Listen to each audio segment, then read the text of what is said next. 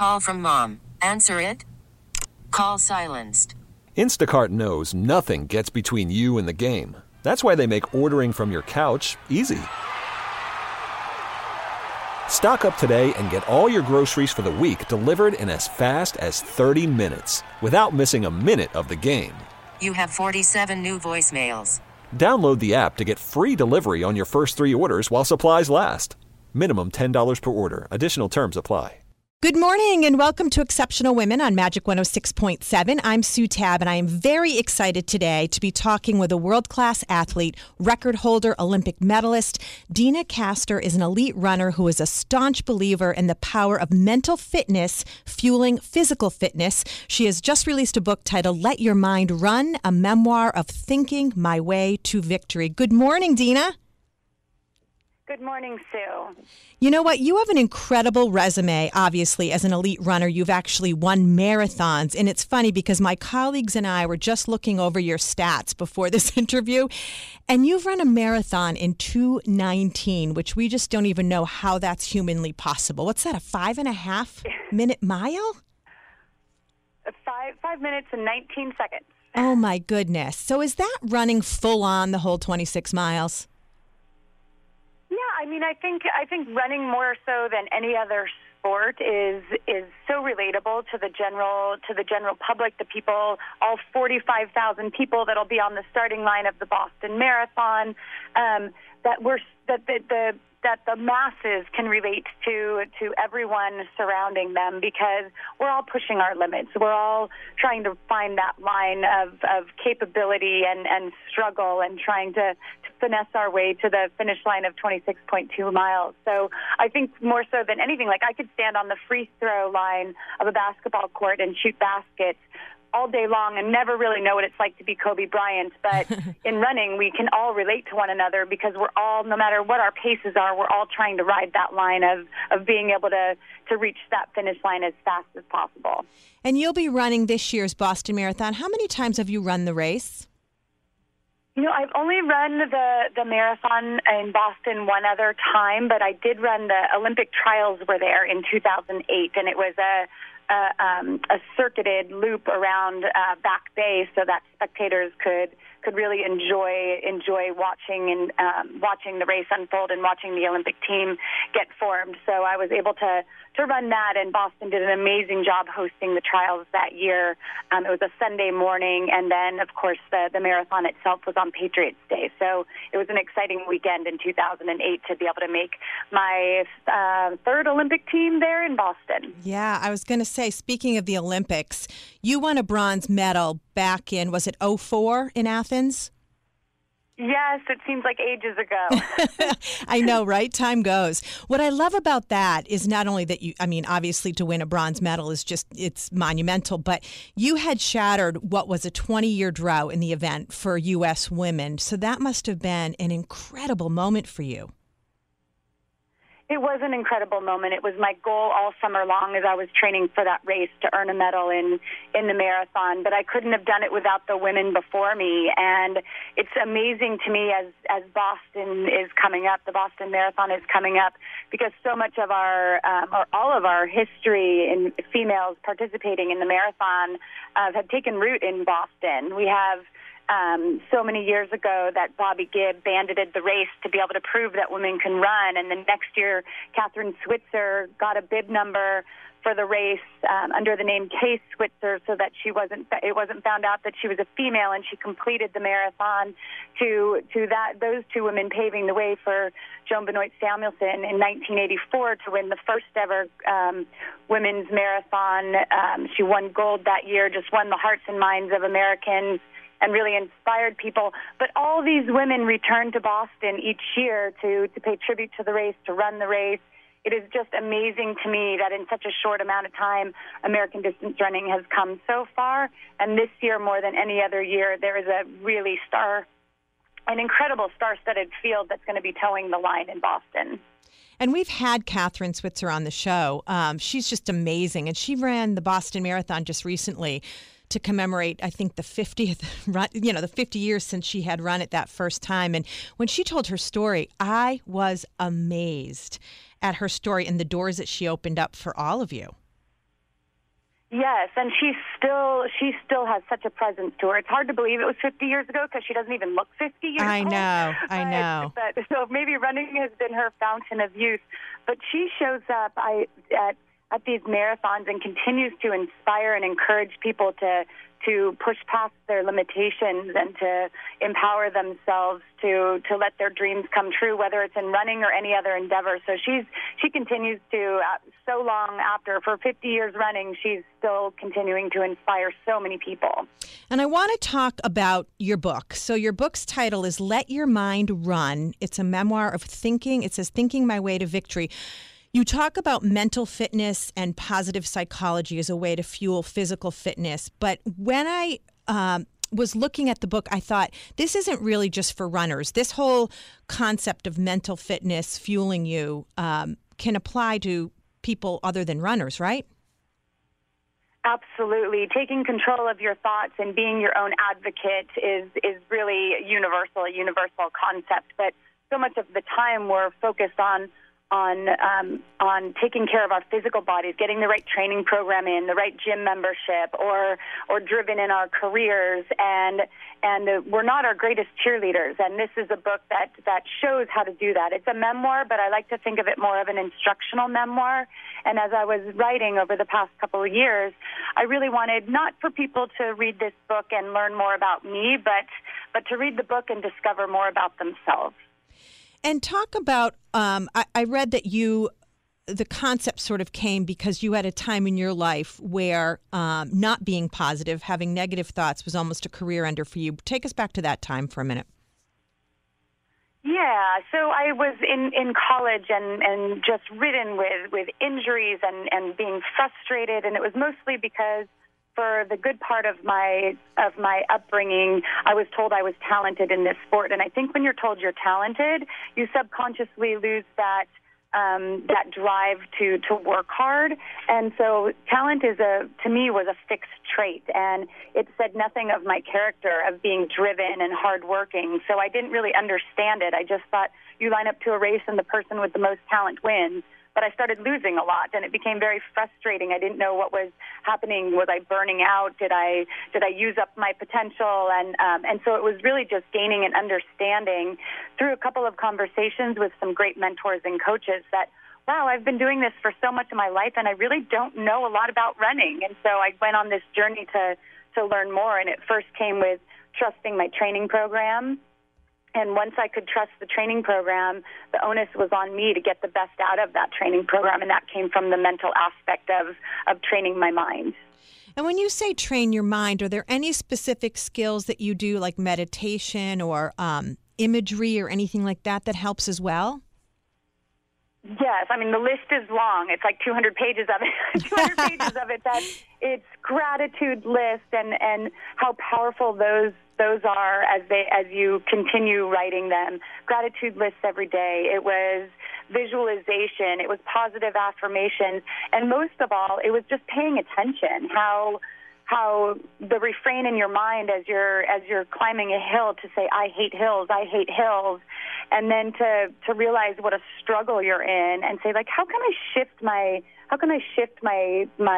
mantra right now to help me a little bit more, to serve me better. And so I just shifted it to, I'm getting stronger with every climb. And in that moment, that simple shift of wording, even though it was just a thought, it could be even changing the tone of your thoughts, but that simple shift had me standing up taller, had me feeling more powerful to get up that hill.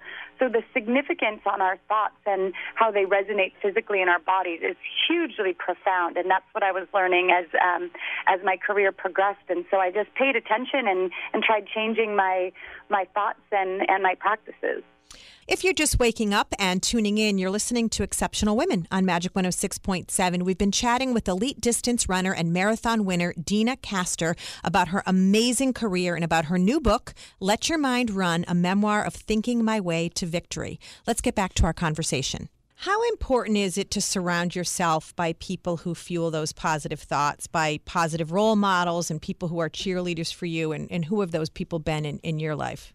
Oh, gosh, the positive reinforcement I've gotten has totally been from the people I surround myself with, because that's the information and the feedback you're getting, whether it's from people or books. We all might have some energy suckers in our lives and people that aren't 100% supportive of our dreams and our visions. But if we can surround ourselves mostly with those who lift and inspire and encourage us, that is really the foundation of a great workspace, of a foundation for success, no matter what your endeavor is. So luckily for me, it's been through coaches, it's been through my family, and I think that's what had me stand back and say, like, I have nothing to write here, because I came from a fully supported family. I had no struggle or abuse. I have had amazing relationships in my life, people who inspired and encouraged me. I found the man of my dreams who travels with me and supports me on a daily basis and is a wonderful father helping raise our 7-year-old daughter, Piper. So I just feel very, very fortunate. And then I think, like, it's not really luck. A lot of this is choosing those people to be around. My parents might have taught me that surrounding yourself with good people is important, but to actually go out and do it is another thing. So always being with people who inspire you and who you respect and trust. And that is hugely important. Yeah, it's funny that you say, the luck thing, because I have to be reminded of that a lot. There's times that I'll say to my husband, oh, I've been lucky in my career. And he's like, no, sometimes your timing might be good and you might luck out, but then you have to make good decisions and you have to bring something to the table. So I love that it's not luck. It's making good decisions and conscious decisions, as you say. I want to talk about your daughter. Do you think that she has any aspirations of running? Has she run with you? She does run with me sometimes. I never encourage it. I always let it be her idea, because I don't want her to have a negative association with it. So sometimes she'll say that she wants to go run on the treadmill after dinner, but she's in a foul mood, and I'll say, you can't run when you're in a foul mood. You can only run when you're happy. Right. This needs to be a joyous adventure. But when she strides out and runs the local turkey trot or jumps on the treadmill or runs at the park with the dogs, it is like the deepest joy to see how natural and how happy she is doing it. So I don't know what her path is. She's only 7, but I try to encourage her with all of her passions. She's in singing classes. She plays the piano, all very mildly, but in Spanish classes. So all these things that I want to be able to, as parents, it's our job to make sure we're supporting these endeavors, and then she'll find a path. But my biggest hope is that whatever she chooses to do, she's doing it with a lot of passion and joy. And that's what I was going to ask you next, what you hoped she took away from watching you, not in terms of running, but just watching the way that you've conducted your life, and that is to go after what you're passionate about, I would assume. Absolutely, and even in a day where she'll jump out of the car and run with me for a mile when we're on a training run, and my husband is driving next to me and my Mammoth Track Club teammates, she'll jump out and run her heart out, and it's so inspiring to me that and encouraging that I might be leading by good example when she immediately just gets social. She wants to have a conversation, and she's smiling, and I think that that's emulating how she sees me and my teammates running, is that it's conversational and fun, and we're enjoying each other's company. So I might be screwing her up in a million other ways, but I feel like oh yeah, we all are. being positive and happy, I'm doing a good job. That's true. And I also read that you balance your life sort of by focusing on community and doing some things to give back. Talk about ways that you give back to the community. Oh wow! And I mean, to me, this whole journey of our lives is about communication and sharing time with people. When I dedicated the book to my longtime coach Joe Vigil, who inspired me, and he just showed by example that no matter what we have, whether it's time or money or food or knowledge, the value of it increases immensely the moment it's shared with somebody else. And so to me, that's my whole passion in life is sharing all of these things. You know, what good is having time if we're not sharing it with someone, whether it's over the phone or an interview, or whether it's sitting at the table or sitting across the desk from somebody.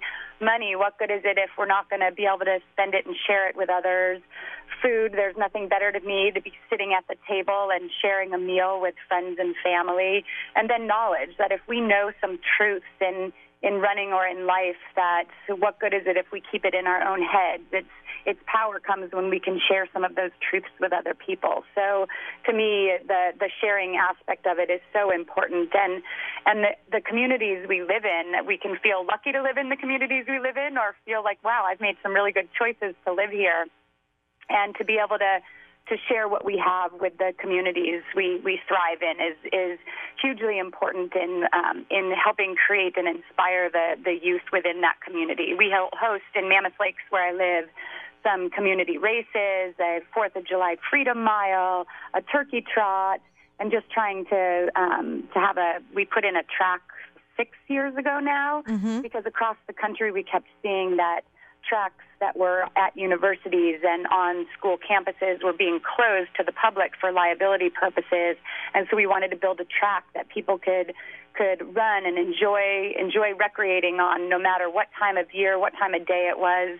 So just trying to give back in those ways, so people constantly have a way to release and enjoy their surroundings. And so it's been wonderful to be in a community, because the community's been supportive of my husband and I over the years, and we would like to repay that favor tenfold. That's incredible.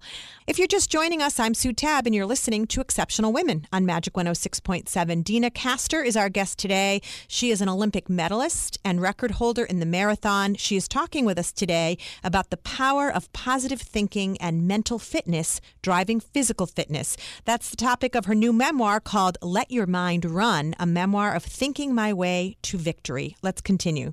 I saw a quote on your website that kind of struck me. It said, my greatest wish, besides inspiring a child to dream loftily in sports, is to help in the appreciation of the journey, to instill in many the desire for fitness and health because of the vitality it brings.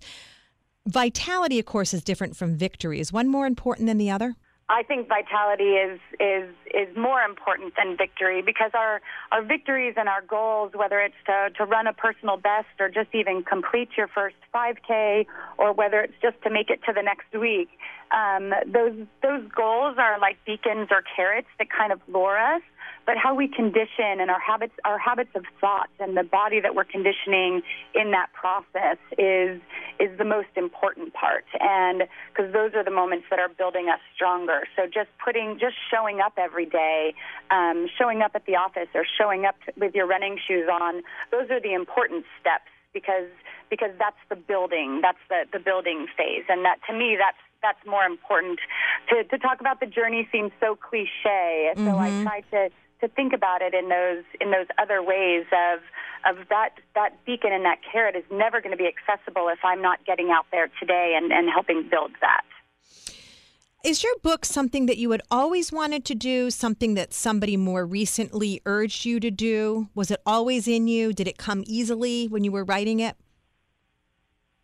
It's very funny to use the word easy, because some people that pre-read the book, some journalists that pre-read the book, the galleys of it, the unedited galleys, which kills me to send out to educated people that they're a book that has so many errors in it. But those galleys, I got some feedback from them, and so many people said, wow, that was such an easy read. I read it in 2 days, and I thought, an easy read? Is it really? It was such a hard write.